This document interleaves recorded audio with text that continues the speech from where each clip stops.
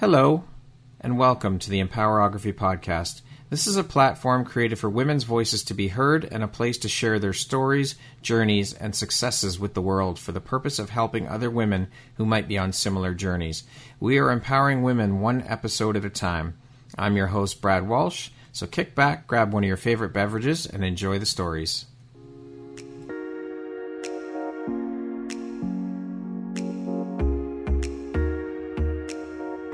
If you're looking for jewelry that makes an impact on your self-care routine and your style, Empowerography would like to offer you a discount code to one of our exclusive partners, Quartz and Canary Jewelry and Wellness Company. Use code EMPOWER15 to receive 15% off upon checkout at www.quartzandcanary.com. Quartz and Canary is truly the place where spirituality meets style. Hello there, Brad Walsh here, your host of the Empowerography Podcast. Today, my guest is Tina Wellsome. She is a physical therapist, the owner of The Key to Wellness and The Key Publishing House, a holistic transformation coach, and an international best-selling author. Welcome, Tina. Good morning. How are you today? Good morning, Brad. I'm doing well. Thanks for having me. Excellent. It is my pleasure and my honor. Thank you very much for taking the time to be here today with me and share a little bit about your story and your journey. I am looking forward to jumping in and learning and sharing more about who you are and what you do. I appreciate you and thank you. Thank you. I appreciate all the work that you are doing, and I can't wait till you ask me about my favorite word. So let's jump right in. As I mentioned, you are a physical therapist. You are the owner and founder of The Key to Wellness and The Key Publishing House, a transformation coach, an international best-selling author, and last but certainly not least, a mom. That is one hell of a lot of hats you wear and one hell of a resume. How important is prioritization and organization for you, and how do you stay on top of things? You know, it's funny. In terms of wearing hats, I don't wear hats, which might be how I do it all. I don't know. There you go. I grew up skiing, and my parents would always tell me we had to wear a hat to keep the heat in. Yeah. You see how much hair I have? Yes. I didn't ever have a problem with keeping the warmth in my head or my body.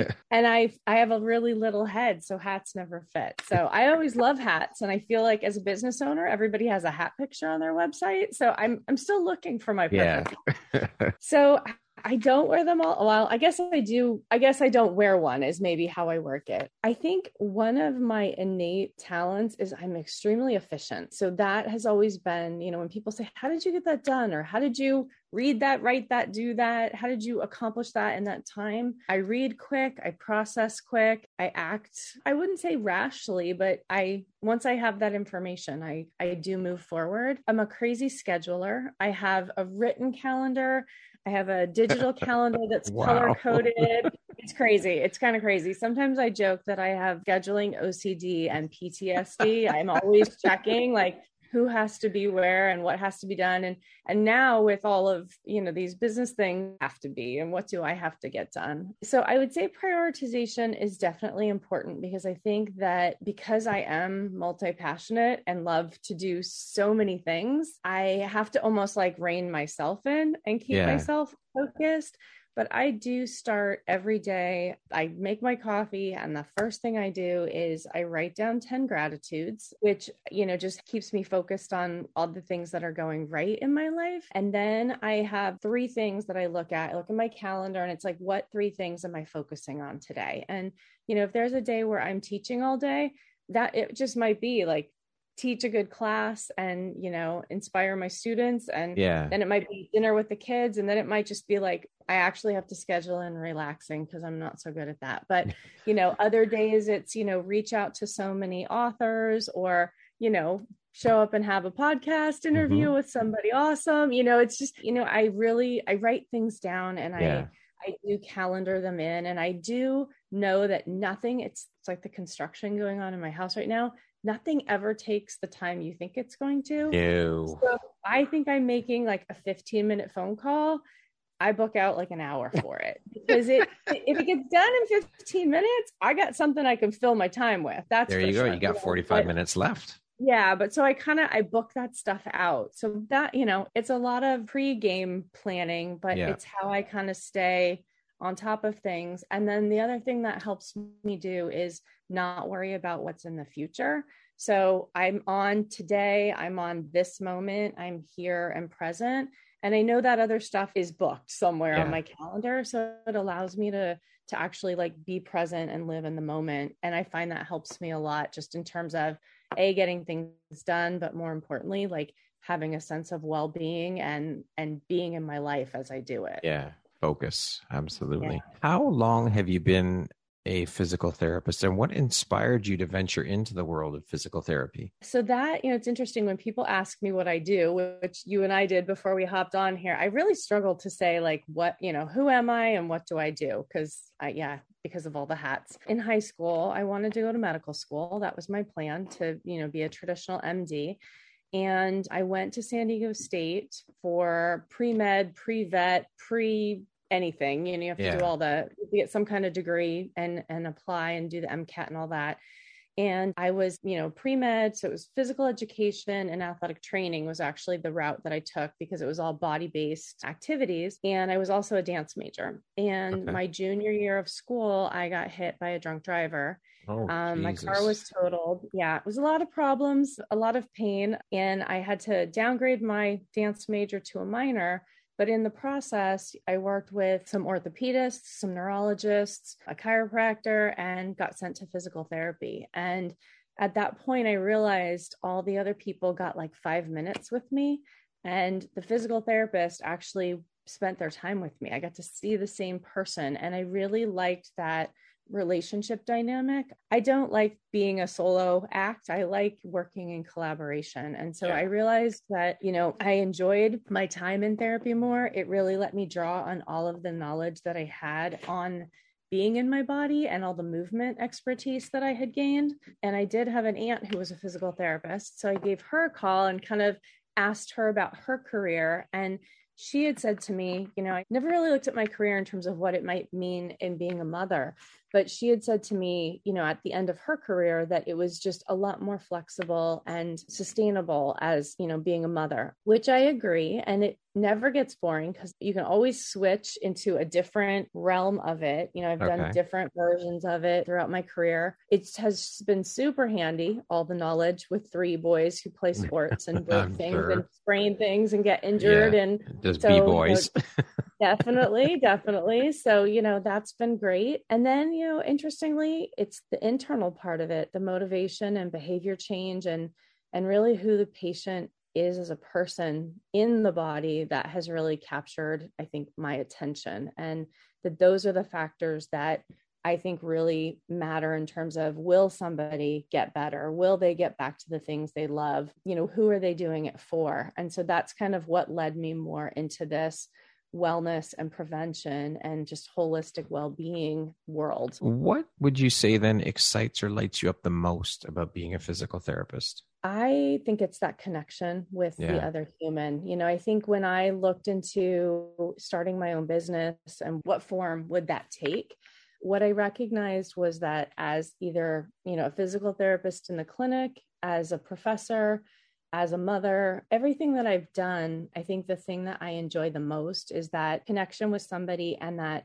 being able to hold space and help inspire them and educate them. And here's my favorite word, empower them, which is why I love your podcast name, because it's got my favorite word in it.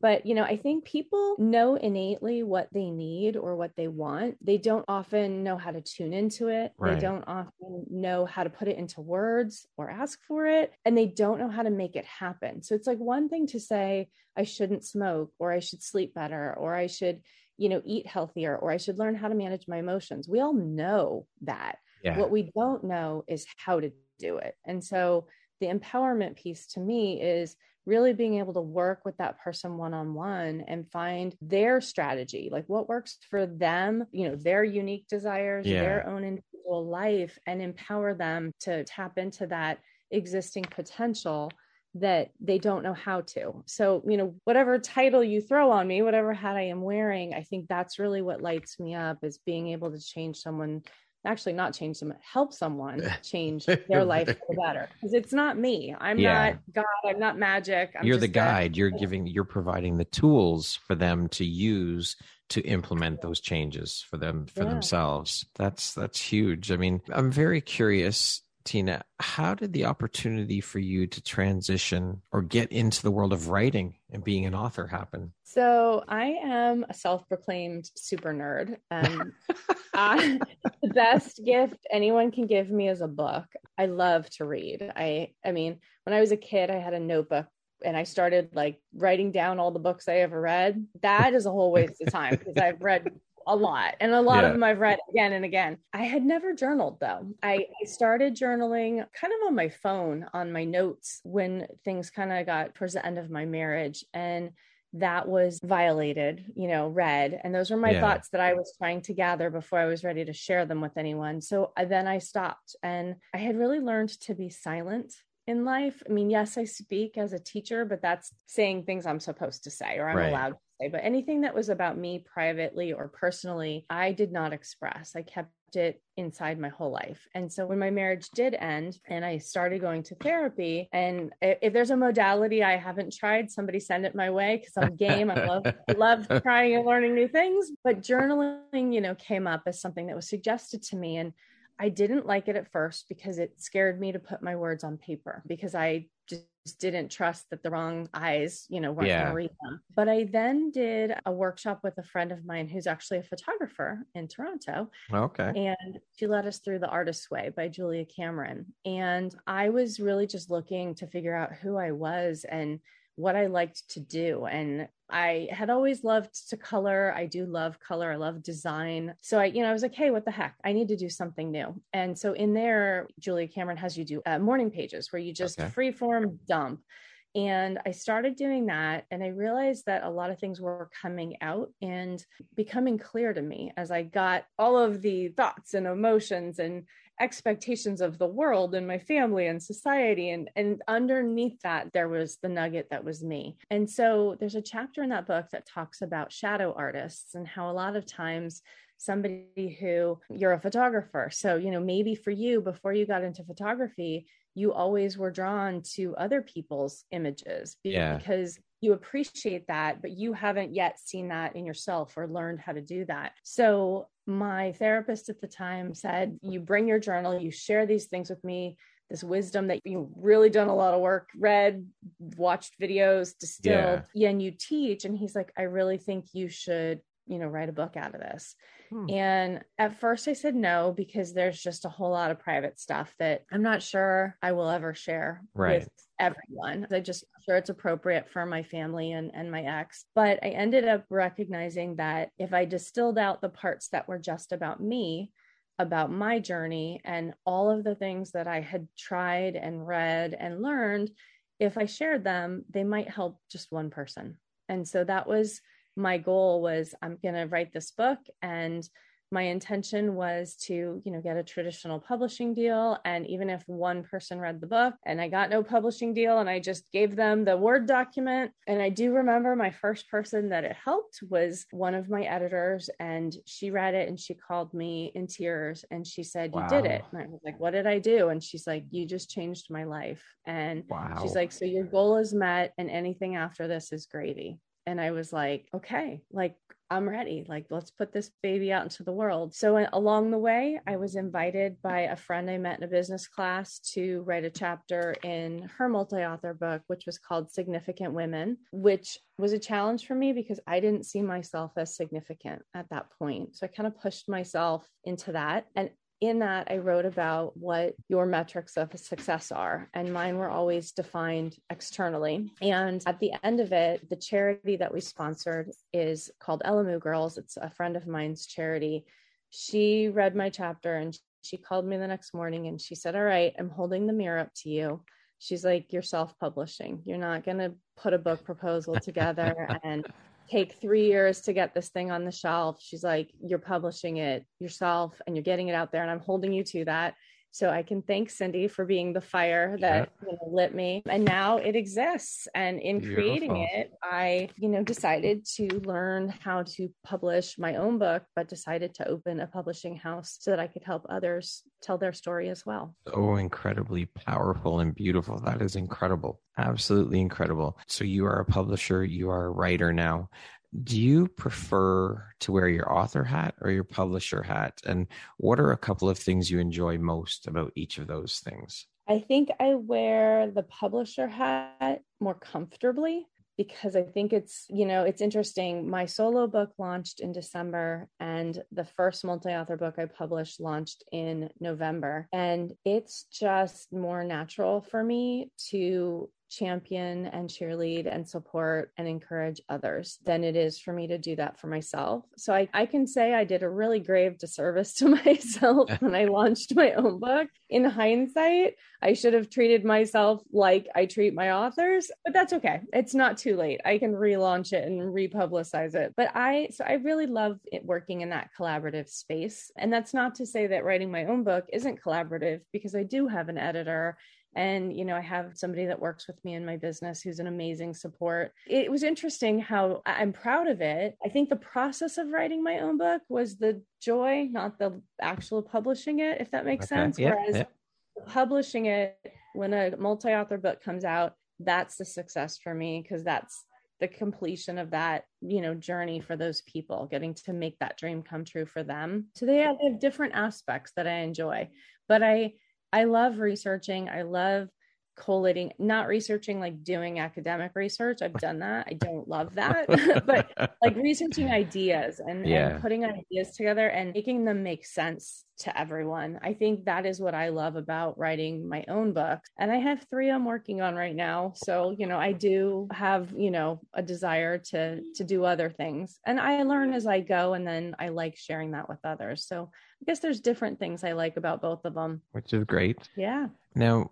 what is it that sets your publishing company apart from some of the other publishing companies out there, do you think? I have written in 6 other multi-author books at this point in this past year, partially because the cover or the title or the topic called to me. And, some were more whimsical and lighthearted. Some were really deep and, had to force me to dig deep. I've experimented with writing chapters of different lengths for different books, and I've enjoyed learning how other publishers do it, kind of what they provide for their groups. I think for me, I'm not sure it's what sets me apart. I do know that it's kind of I don't know, it's the thing that matters the most to me. Yes, I want you to tell your story in the best way you can. Yes, I want to make you an international best-selling author. But I think for me, what I really want is you to have that journey of discovery on the way. So I think because I do have that, therapist coaching hat that I can bring to the process, I think our group calls are, sometimes you have people that are working with internal issues of, not being clear on their story or not knowing who they are. I can work with them on that. The multi-author book I did in November was called Authentic. And these people were so courageous and brave to share, their deepest moments. And then when it came down to it, there was a lot of fear of opening that door and being vulnerable and sharing that and the impact that could have on their family or their careers. So I really do try to hold, like a group coaching space, group mastermind space in that, so that everybody kind of up levels on, yes, becoming a published author, and yes, hopefully advancing whatever their cause or their business or their, whatever they're doing, but really empowering them in their life to up level themselves, I think is maybe more core in my mission than maybe other publishing houses' missions. Well, you also, as you mentioned, you've been in multiple multi-author books. So you also have that experience to pull from to create Tina's publishing company. You've seen what other publishing houses have done and how they do things. So you can pull little bits and pieces from each of those and meld that and mold that into your publishing company, which is great too, because you've had that experience, that exposure to all of these different publishing houses and how things are done. So and I'm so grateful to have that, because I think it allows me to take those little bits and pieces that are the best of each of them and bring that. And I've had a lot of them come and speak, to my groups or allow me to record so I can share it with future groups. The things, I'm not an expert. I wear a lot of hats. I always say I'm a jack of all trades, master of none. I'm not actually sure that's true. I think I'm a master of a couple, but at this point I should probably own that. But but I recognize that others are more masterful in certain areas. And I also think, just like, when I teach my students, they might like me, they might like my style, they might hear me say something, but when they hear somebody else say it a different way, it reinforces what I've said, or they hear it like they've never heard it before. So, I really like to bring in whatever my authors need to help them show up and tell their story the best way possible. Yeah. Your publishing company is called The Key. How did you come up with the name for the company? I had a struggle with the name when I was coming up with it, being in the middle of a separation and a divorce. I keep joking I need to come up with some really cool symbol and be the woman formerly known as, and because I mean, really, Prince's book. seriously. My maiden name is Tickler. So you can imagine being Tina Tickler growing up was, quite a thing for a really shy, naive Catholic schoolgirl. And, and Wellsome is my ex's name, but it's also the name I've carried my whole professional career. It's what my license is in. So it's been a challenge. And then, even being Christina as my full name, then I always have to change my Zoom name to Tina. So I feel like it's just, I have too many names and it's kind of confusing. But for the name for my company, everybody wanted it to be my name and I didn't. And, in hindsight now I think about it, I didn't want it to be about me because it wasn't about me. It was about what I do with and for other people. So I kind of had to think about, for me, what symbolism was important. And I have a very tiny silver Tiffany key necklace that a student gave me. And she told me that whatever I did for each of the students was the key to helping them unlock their true potential, which is it's a topic that I teach in physical therapy in our DPT program. And so I think for me, I have always loved old skeleton keys, and keys represent knowledge and mastery. And then when I, started coming up with my keys to wellness, there's 8 aspects of it. And it just kind of stuck. And I started playing with logos and I love it. And then when I opened the publishing business, it was like, is it going to be something else? And I was like, oh no, it's still, so it's the key, the key to wellness is the coaching side, and the Key Publishing House is the publishing side. But I'm very happy with the name of my book, and I love my logo, which I helped create. So I should probably put it on my website as a PDF of like why the key, all the symbolism. Of course, there was research that went into that too. Of course. What is one piece of advice you have for women who are looking to start their own publishing company? I think that they really think about what their mission for doing it is. I think Simon Sinek talks about know your why. I think it's also really important to know your who. Who are you? And, who do you want to be every day? Who are you now? Who do you aspire to be? Certain people that we both know and love make it look really easy. Yes. It is actually a lot of work behind the scenes. And it's, to be a publisher, you have to be able to connect and bring in people. You have to be able to, encourage and inspire and motivate. You have to make it feel possible to them. You have to know how, like, all the steps and the pieces. And, I feel like it's kind of like with physical therapy, publishing, it's the same thing. It's like, I can't write the book for you, but I know the path and I can make it easier for you. I can help make sure it gets done. You have to, work with graphic designers for cover art. You have to work with editors. You have to work with marketing professionals. You have to work with a host of, personalities with your writers. So there's a lot to it. There's a lot to juggle and there's a lot to learn. So I think really my advice would be know that you really want to do it and be passionate about it, because there's a learning curve. And, there are people out there, mentors who can, make it easier for you, but you're still going to have to show up every day and do the work when it's hard. And so I think know your why and know your who. Is this really, who you want to be and how you want to live your life? What is the most inspiring part of your work in empowering women to become the authors of their own life story and remove barriers to success and unlock their full potential to live a creative life they love and share through their stories with the world? And what lights you up the most about that? I think that the most inspiring part is when a woman sees that she has the ability to carve that space out in her life, that, her children and her career and her family of origin and her friends and her partner, yes, they're all important, but so is she. And so I think when she can actually see that there's a piece of her world that actually should still be hers. And so sometimes it's helping her see that. Sometimes it's helping her give herself a permission slip to take that, to encourage her when it's messy and uncomfortable. And I think I know I speak for myself, but I've heard this from a lot of women. It's, I talk about being selfish, and, I think we've just been so entrained to see that being selfless is the best thing that we can aspire to be. And if I am selfless, then I don't have a self. And then all of who I truly am is lost. It's shoved in a dark corner and forgotten, and in service of people I love, which is a great service and a great why.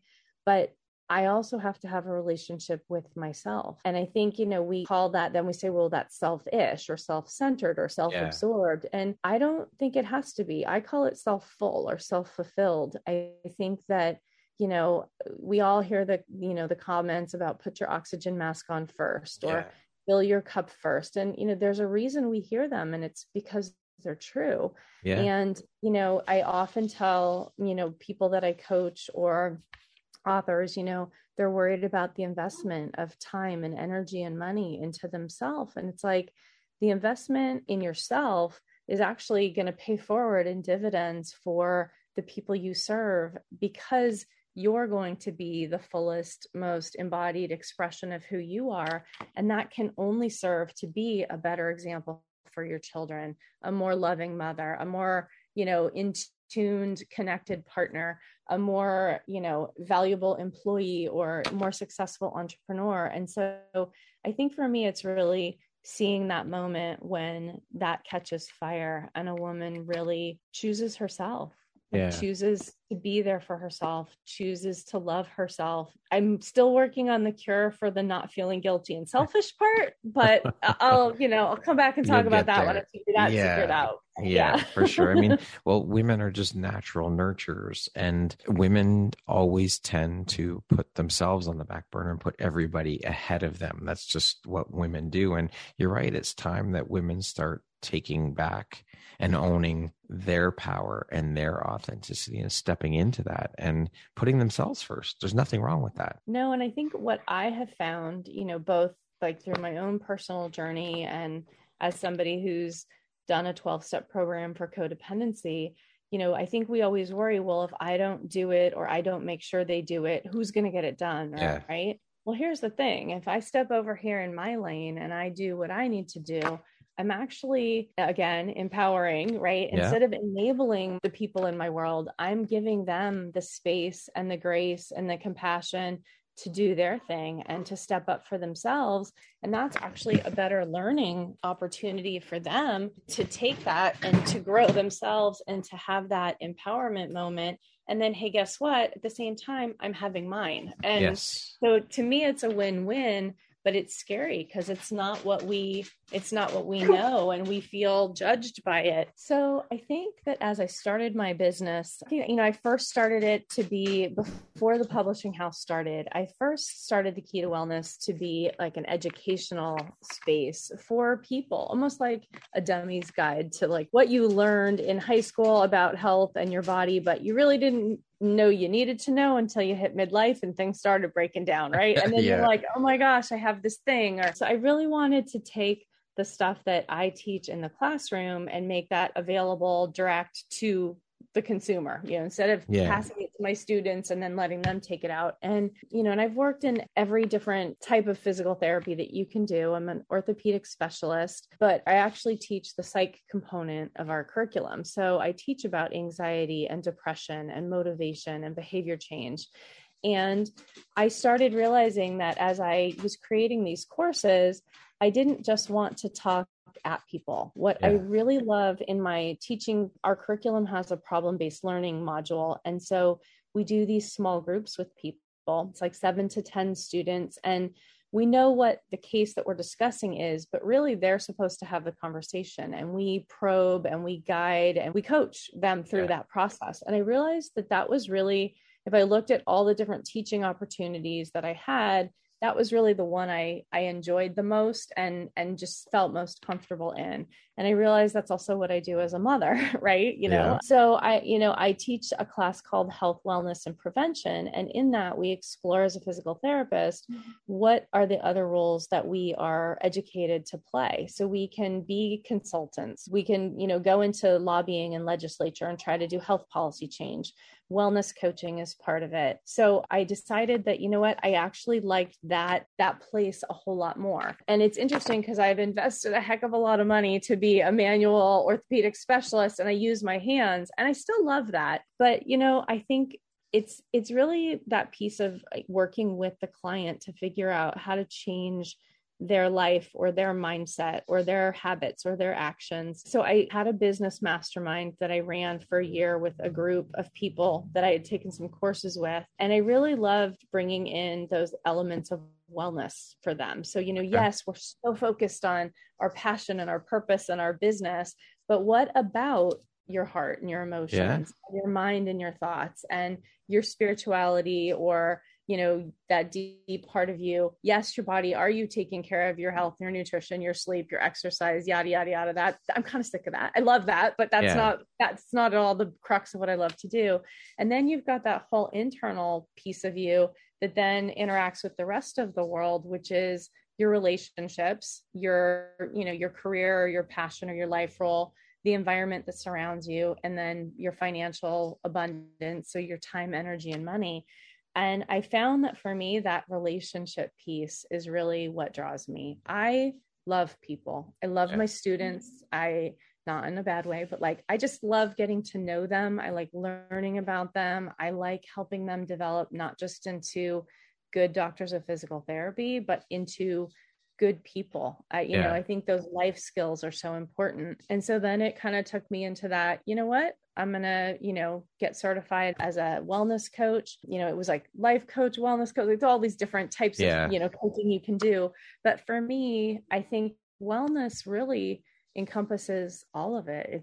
It's your well-being, it's your health, it's who you are. And so that integration piece is really important to me. So that's how I decided. I think it was less about educating and more about working with and partnering with people. That makes sense. Do you use or incorporate your skills as a transformational coach into the work you do with your authors who decide to work with you at Key Publishing House? And if so, can you share a bit about how you do that? Yeah, I think we touched on that a little bit, but that's probably what I would say. My coworker talks about our special sauce at our school, and that's our PDL program. Yeah. I'd say that's kind of, what I bring is that group coaching element. But I do also, different multi-author book programs have different levels of involvement and investment, right? I can just show up and drop my chapter off and peace out, or I really try to facilitate that group interaction so that, I think I love doing one-on-one coaching too. I think there is a time and a space for that where people really do need your undivided attention and they need that privacy and that kind of sacred space. But I think when you have a group, when I tell you something, you might assume, well, you're just saying that because I pay you.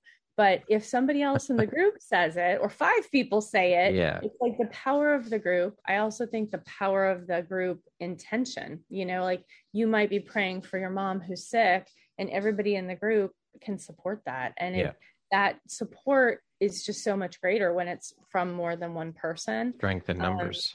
And so I offer that to all of my authors, that they can have, developmental book coaching or interpersonal coaching on themselves and what they are trying to pull out of themselves. That's like an upgrade into their chapter. Some people are never sure, do I want it? Do I need it? Sometimes I say, we'll start with the basic and see where the group gets you. You can always add on, individual if you need it, or something comes up you don't feel comfortable sharing. But I also just think we know from the literature that peer modeling is really the most powerful teaching there is. So it's one thing for me to stand up and be like, oh, this is good posture, or this is good writing. But when you see another person that you maybe don't perceive as an expert, but you perceive more as being like you, maybe a new writer or a new person in taking care of their health or dealing with their emotions, But when they say, hey, I tried this thing and oh my gosh, it blew up my world in a great way, they're a lot more likely to take it because they see that person as being like them. So yeah, I think I can't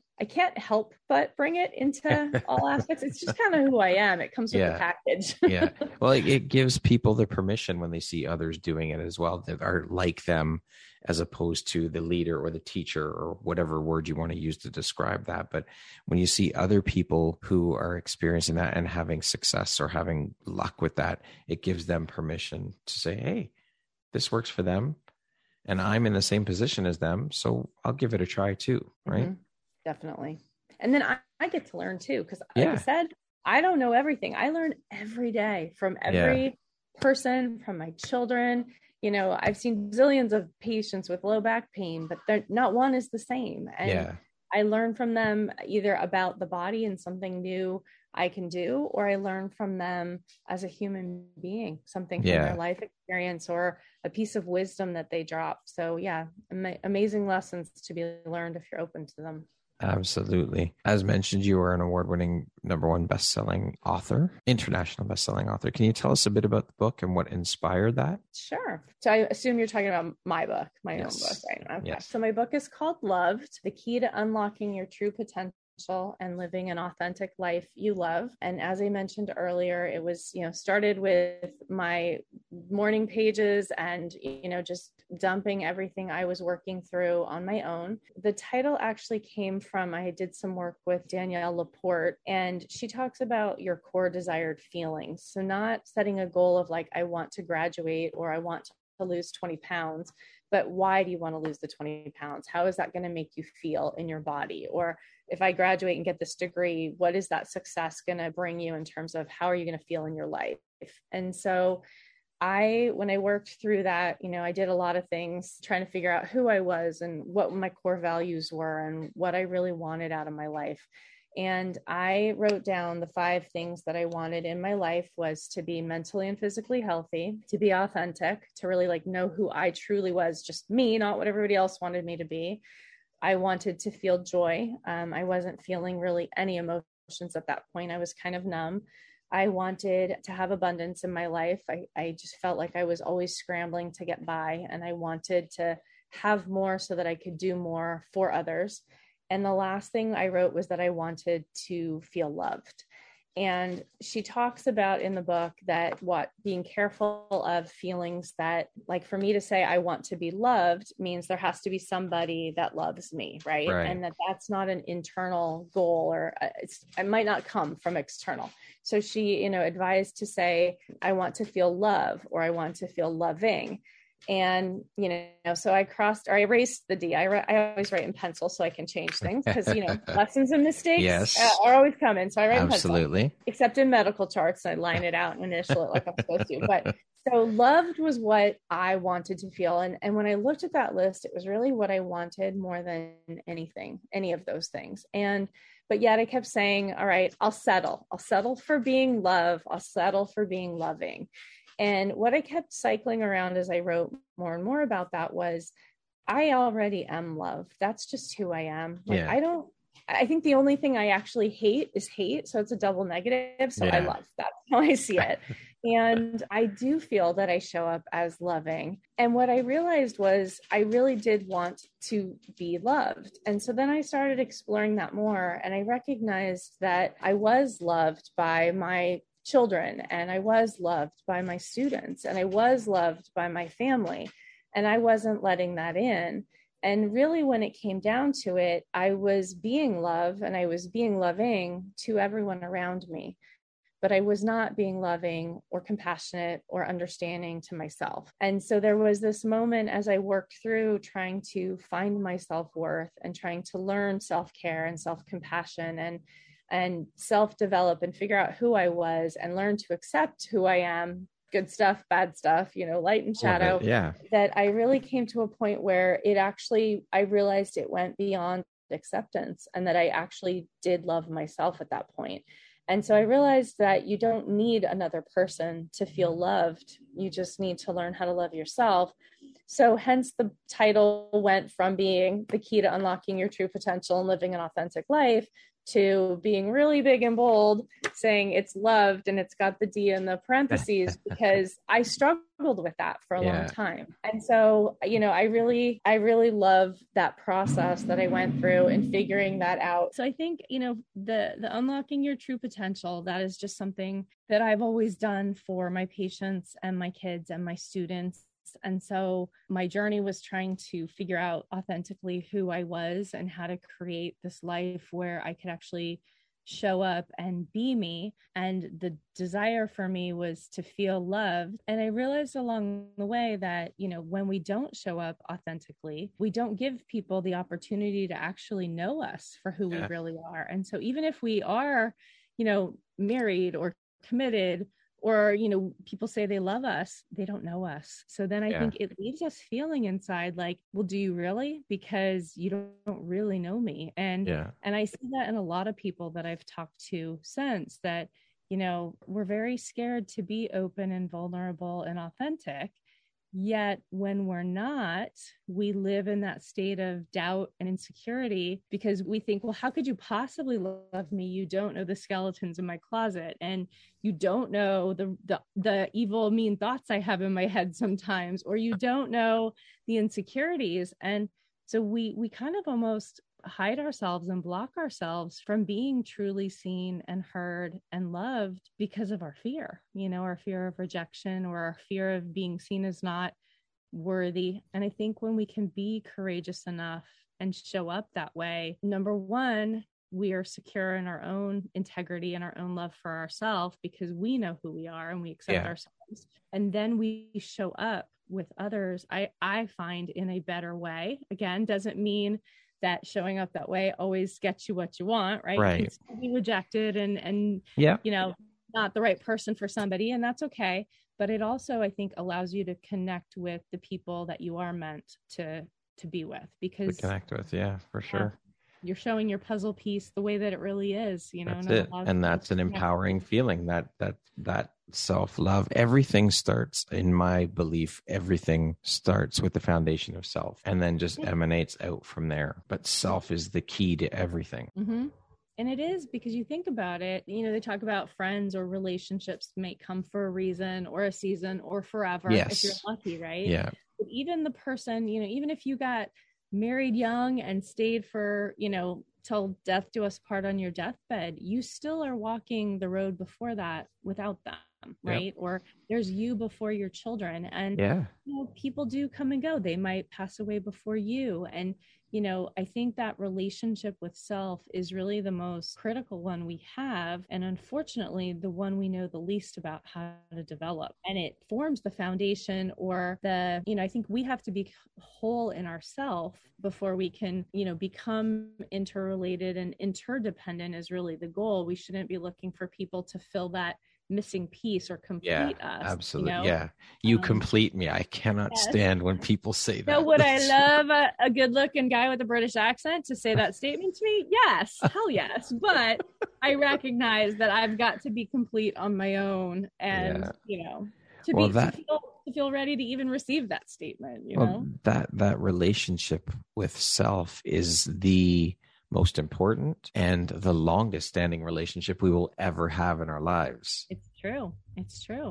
And, we think about that authenticity piece, and, people say like, well, my partner changed. Well, so did you. Like, we change every day. We're evolving human beings. Yeah.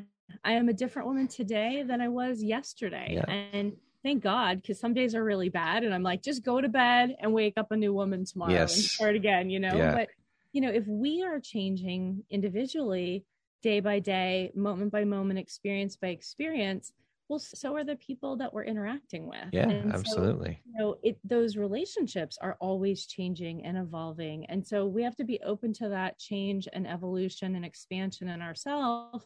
But we also have to recognize that, sometimes we might be rushing ahead, or we might be lagging behind or standing still, but it's always that connection and that communication that has to be going on, so that, you can do life together in a somewhat peaceable way, right? Yeah, for sure. So I want to ask you about your favorite word.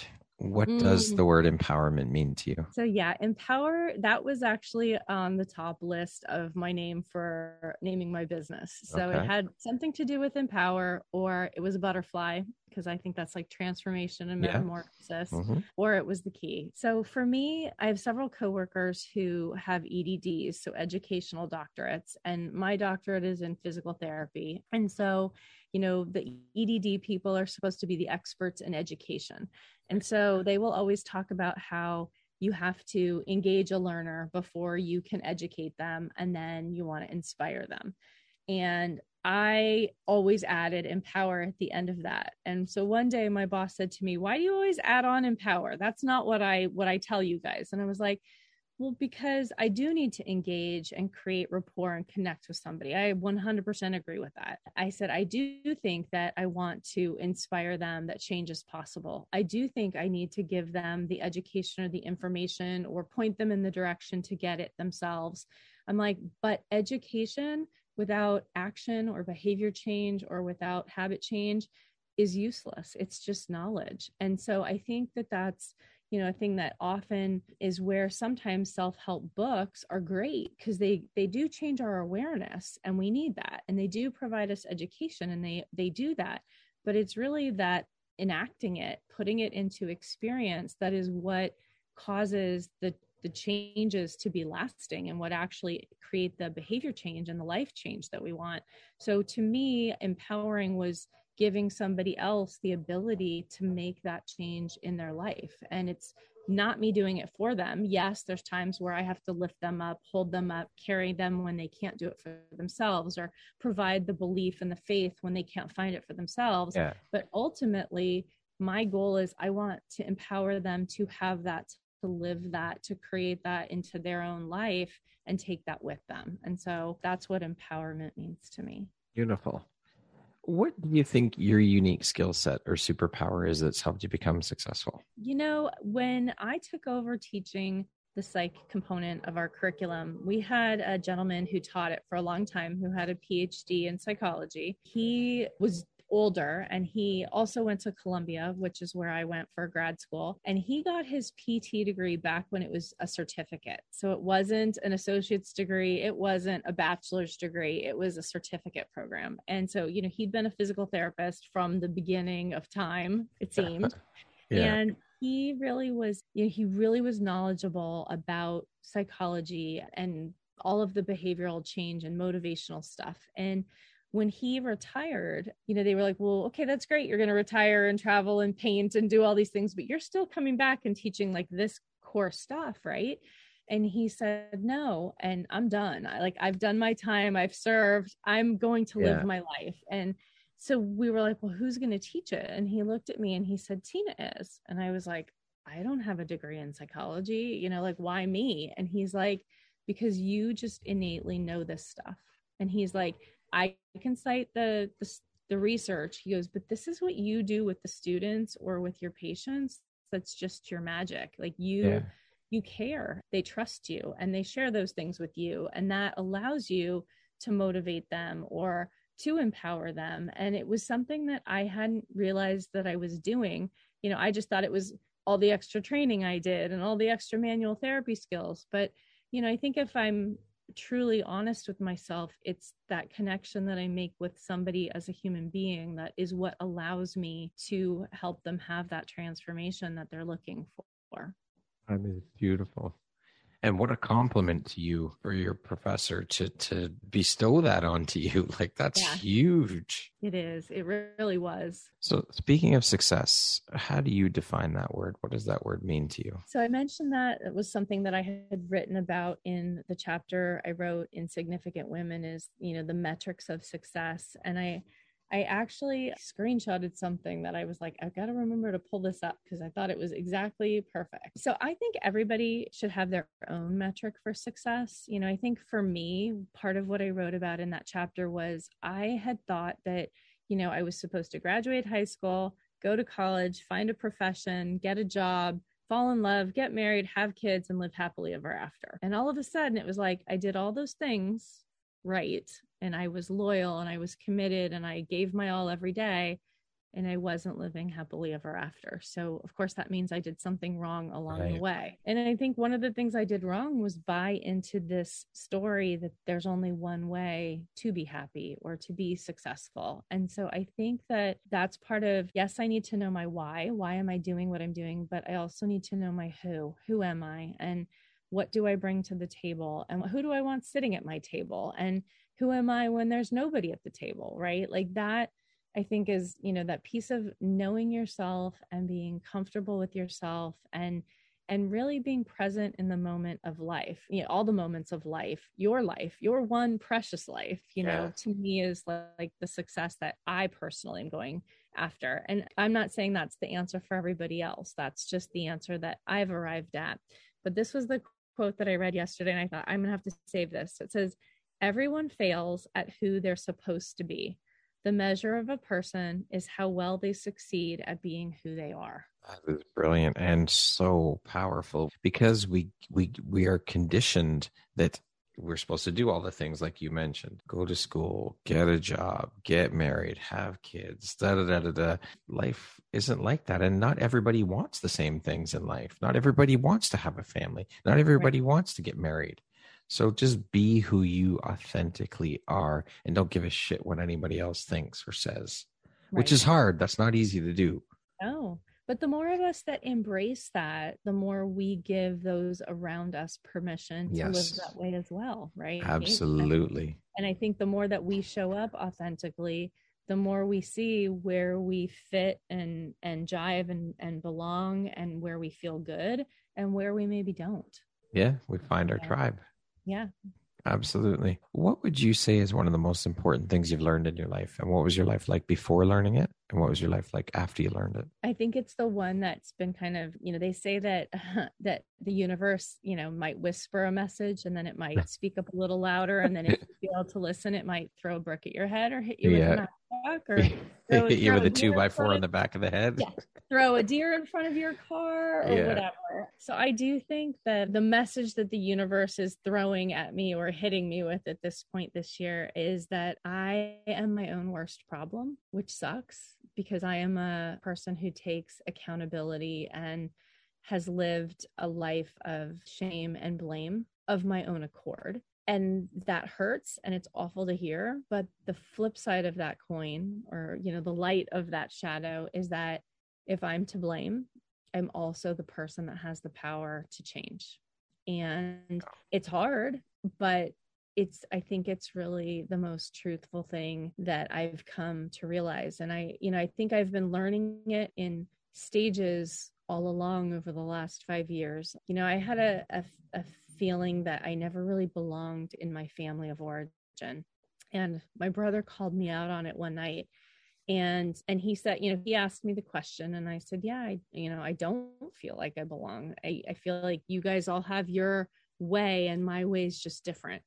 And I recognized that as I worked through, some past childhood traumas and things, that I was the one that walled myself away because I kept those traumas to myself. I didn't trust. My brother was 8 years younger. So, he was a baby. I was taking care of him. But, I did not go to my parents for help. I did not trust that they could handle it. I didn't trust that they could be there for me. I didn't trust that they could handle the shame it would bring on them or our family. And I made the decision to isolate myself.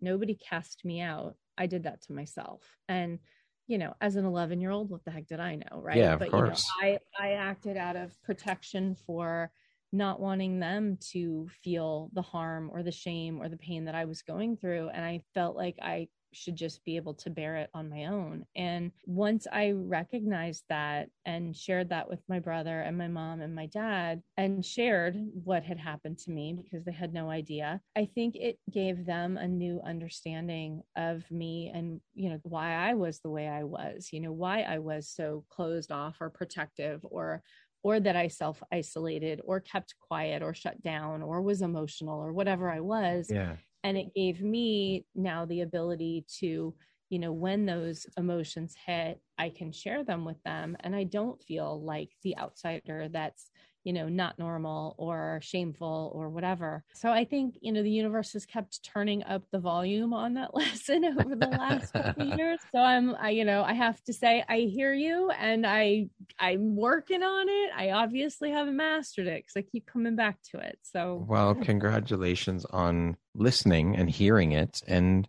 starting to take the steps in the right direction with dealing with that. I think that's huge. And again, this has been popping up for me a lot lately, is we as humans need to celebrate the small wins, the successes, the wins, no matter what size, small, large, it doesn't matter.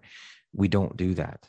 No, we just do not, because we get so caught up in everything that's going on around us that we're always, we finish one thing, we complete one thing, and we're right on to the next one without taking the time to slow down and celebrate and enjoy that and realize, hey, I did this. I deserve to celebrate me. So good for you for doing that. I think that's incredible. Yeah, thank you. I appreciate that. And I think that is so true. I have always been the person that's like, okay, I do something, check it, next. There you go. That's just what we do innately as humans, right? Yes. And it's been very interesting as I've been, working with the difference between, or, what my scope of practice is as a physical therapist or as a wellness coach. Therapy is very much that problem-solving model. I collect data, I find a problem, I solve it. It's a short-term goal, and I'm on to the next short-term goal. And I'm always fixated on the end goal. And coaching for me feels like such a healthier space because it is exploratory, and we do expect failures, and we do expect those to be lessons that we learned. And we celebrate the failures because they're something that you tried. It's something that you learned. It's something that gives you experience and resilience and more knowledge of the direction you want to go. And it's fascinating to me. Like, I saw a handout recently, or a comparison of like the difference between them. And it's like talking about putting on the coaching hat versus the physical therapy hat. I'm like, I like this coaching space so much better. It feels so much healthier. And there's a lot of that is starting to filter into physical therapy as well. So I actually gave our students get their white lab coats before they go out on clinicals. And we had our white coat ceremony last week, and I gave the faculty address. And, I struggled with doing it the academic way and the right way and the way that was expected. And I kind of went rogue, and I decided to do it the Tina way. I think that's the name I can claim. I'm Tina. I'm just going to be a 4-letter word. I like my 4-letter words. I say them with passion, love, 4-letter swear words, Tina. I'm just going to be Tina. But I decided to do it the Tina way. It's the faculty address, and I'm supposed to give my wisdom to these students. And I have spent the last year with them. I get to see them a lot in their first year.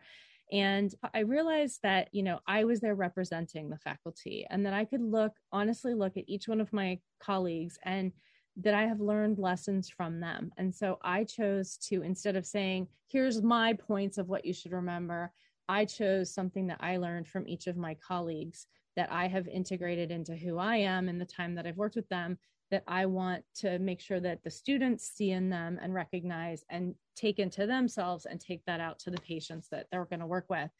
And I felt so good doing it. First of all, let me celebrate that one. I was going to say what happened externally, but internally, I felt so good because it was 100% me.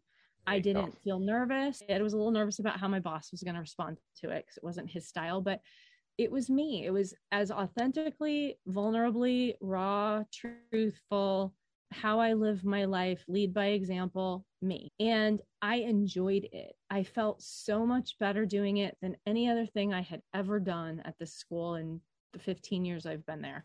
And my coworkers each got up and gave me a hug after. And I got messages from people watching the live stream. My phone was blowing up, and I'm like, what is going on here? People in the educational media department, who were watching it, managing it, they're like, that was just the best talk we've ever heard. And because it came from the heart. And I thought, okay, I'm going to hold on to this moment. And this is, yes, life's been throwing the challenges my way, but life also gave me this moment where I got to shine, and I'm going to roll in it. I'm going to be talking about this for the next 3 months, just so you know, in case there's not another win coming up. But, I think it's really important for us to celebrate, yes, the small wins, yes, the big wins, but even the failures because we absolutely. tried. It meant we took action. It meant we were brave. It meant we learned something. So there you go. I think celebrating, I say mistakes are only mistakes if you keep making them. Otherwise, they're lessons. And for sure. And that's what failure is lessons. 100%. Yeah. Who in your life has had the biggest impact on you and why? I would say my grandmother, my father's mom. She lived to be in her 90s, and she had congestive heart failure and was on oxygen, and I don't know, weighed like 80 something pounds and could hardly, get through a meal, eating because she was so short of breath. But she was a pioneer. She, lived through the Great Depression. She was one of the first women to get a post-secondary education, and she was an elementary school teacher. She played women's basketball when women played it in wool skirts and wool sweaters. She was an avid sports fan. Go Pack Go. She's from Wisconsin. But the word that always came to my mind when I thought of her, and it's really when I look at like my higher self and how does my higher self feel, the word is content. And she never had it easy. She never had, tons of money or, an easy life. She gave tirelessly. When you go to a funeral of a 90-something-year-old person and it's full of people whose lives that have been touched, students, kids of students. I mean, she lived in a small town in Wisconsin. Everyone knew her. But no matter what her day was like, she was content. And her contentment came from knowing that she could pick up the phone and have a conversation or even just watch as the lives of her kids and her grandkids unfolded. And I just admire that. I think everybody's searching for, everything, right? Yeah. We all want it all. Yeah. I just want to be happy with what I have. And I think for the most part I hear people say that about me. And then I think, well, maybe I'm more like her than I give myself credit for. There you go. But I think, that is for me is to be content, to be appreciative and grateful for all that I have and for what is still left to come, and to be present and, enjoy it in the moment. Beautiful. What do you do to keep yourself inspired every day and to inspire others? I start every day I get up, like I told you, I start with my gratitudes. But even before I do that, I usually stretch and I connect with my body. So, I'm grateful to be alive. I'm grateful to be able to move. I'm grateful to be able to sit up on the edge of my bed. I'm a real big believer in the power of breath. It is the first and the last thing we do in life. So I, take some deep breaths and kind of connect with myself and my higher power and, what I'm here to do today. My 3 sons are really what keep me going though. They're my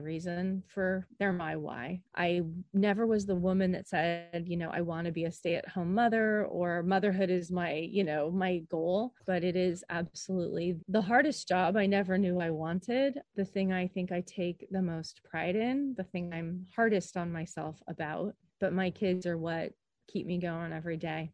I live for a hug from them. That's just the best gift I can get. Okay, we're going to jump into a little rapid fire section. So the next grouping of questions just be 1, 2, 3, 4 word answer type thing. Okay. All right. How would you describe yourself in 1 word? Resilient. If you're writing your autobiography, what would the title be? Loved. She was loved. Damn it. Would you rather have more time or more money? They say money can't buy happiness, but it can buy you time. It can buy you people to help free you up, and you can use it to help others. So I think I'm a pretty good user of my time. So I'm going to go with money. If you could have one superpower, what would it be? Oh, that one's easy. To heal the world. What is your favorite word? Empower. If you could teach the world one thing, what would that be? To be self-full and love themselves. What's one thing you want but cannot buy with money? My relationships with my sons. If you could change one thing about the world, what would you change? I would like to see people look for ways that they are similar and communicate and collaborate towards solutions instead of highlighting, underlining, putting in bold why they're different. I'd like to see unity. Concludes our rapid fire section. Now back to a regularly scheduled program. If you had the opportunity to sit down and have a 1-hour conversation with one woman, any woman in the world, who would it be and why? besides the women that I already get to speak with, which is a privilege, a woman that I do not know that just always grabs my attention is Arianna Huffington of the Huffington Post. I don't think I've ever seen her put out something that does not resonate with me. So I would love to meet her as an individual and just know who she is. And yeah, I think she just inspires me. Yeah. What does the best version of Tina look like when you close your eyes and imagine it? She is content. She is standing in a kitchen. There's the smell of lemons. The sun is shining. There's a saltwater pool. She knows that she gets to spend her day with people that she is impacting and that are having an equal impact on her. She feels loved, and she knows that the people she loves feel that from her. Beautiful. If you could go back and give your younger self one piece of advice, what would that piece of advice be? I think this is the brick that's being thrown at my head. I would ask for help. I would not do it alone. I would let people be there for me. Beautiful. Lastly, if you were to deliver your last 30-second speech to the world, your corner of the world, your tribe, your people, your ladies, what would that last 30 seconds sound like? What words would you say? What wisdom would you impart? Remember that for me, it's not my ladies, because I believe equally in the empowerment of men. I think society has made it difficult for all of us to be our highest empowered self. So I would be speaking to men and women. I want to remind people that hurt people, and that we have all been hurt in some way, whether it was intergenerational trauma or trauma that happened to us, or trauma that we don't even realize we have, but it's societal trauma. And that by recognizing that we are the power to heal, we have the power to heal ourselves by turning into that self-fulfilling place, being brave enough to be selfish and to recognize that's not a bad thing, but that if you can heal yourself or work on your healing, I'm not sure it's a done deal. I think it's a process that we're always in. Absolutely. But I think that healing people have the power to heal the world, and that when we can come from a place that's more fulfilled and more healed and more complete and more authentic and more full of love, that's when we are able then to meet our neighbor or the group we're speaking to or our opposition and have that communication and that collaborative opportunity to be the change that we want to see. Or, as I've been encouraged lately, I need to get a little bit more passionate about it, to be the motherfucking catalyst to change the reaction and to really, and catalysts don't get used up in the reaction, which I love. So you can start the reaction, you can perpetuate the reaction, you can facilitate it, you can keep it going. But I think, again, we're not men and women. We're not love and hate. We're not black and white. We're not Republican and Democrat. We are human beings, and we are all meant to be happy and healthy and well and loved. And when we can be in that place, then we can all do our part to elevate the experience that the entire world is having. So that is what I would say. Beautifully said. Very eloquent. Tina, thank you so very much for taking the time to be here with me today and share your thoughts, your journey, your story. This has been such a beautifully inspirational and insightful conversation. I have thoroughly enjoyed every minute of it. I appreciate you. Keep doing the beautiful work that you're doing and shining your bright, beautiful light onto the world and helping all that you help, helping everybody that you help. I appreciate you so much. It's been an absolute pleasure having you, and I'm honored and so happy and excited to have you as a member of the Empowerography community. So thank you. Thank you for having me. And I can mirror all of that back. And I recognize that if you're seeing that in me, that you have that in you as well. So thank you for the time and all that you are doing. I'm so grateful for it. Once again, my name is Brad Walsh, host of your Empowerography podcast. Today, my guest has been Tina Wellsome. She is a physical therapist, the owner of The Key to Wellness and The Key Publishing House, a holistic transformation coach, an international best-selling author, and last but certainly not least, a mother. Thank you so much, Tina. Have an amazing rest of the day. Thank you. You too.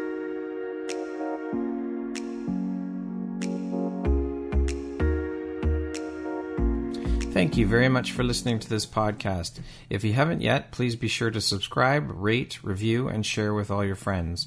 You can find me at viseuphoria.ca and follow me on Instagram at Empowerography Podcast and on Facebook at Empowerography.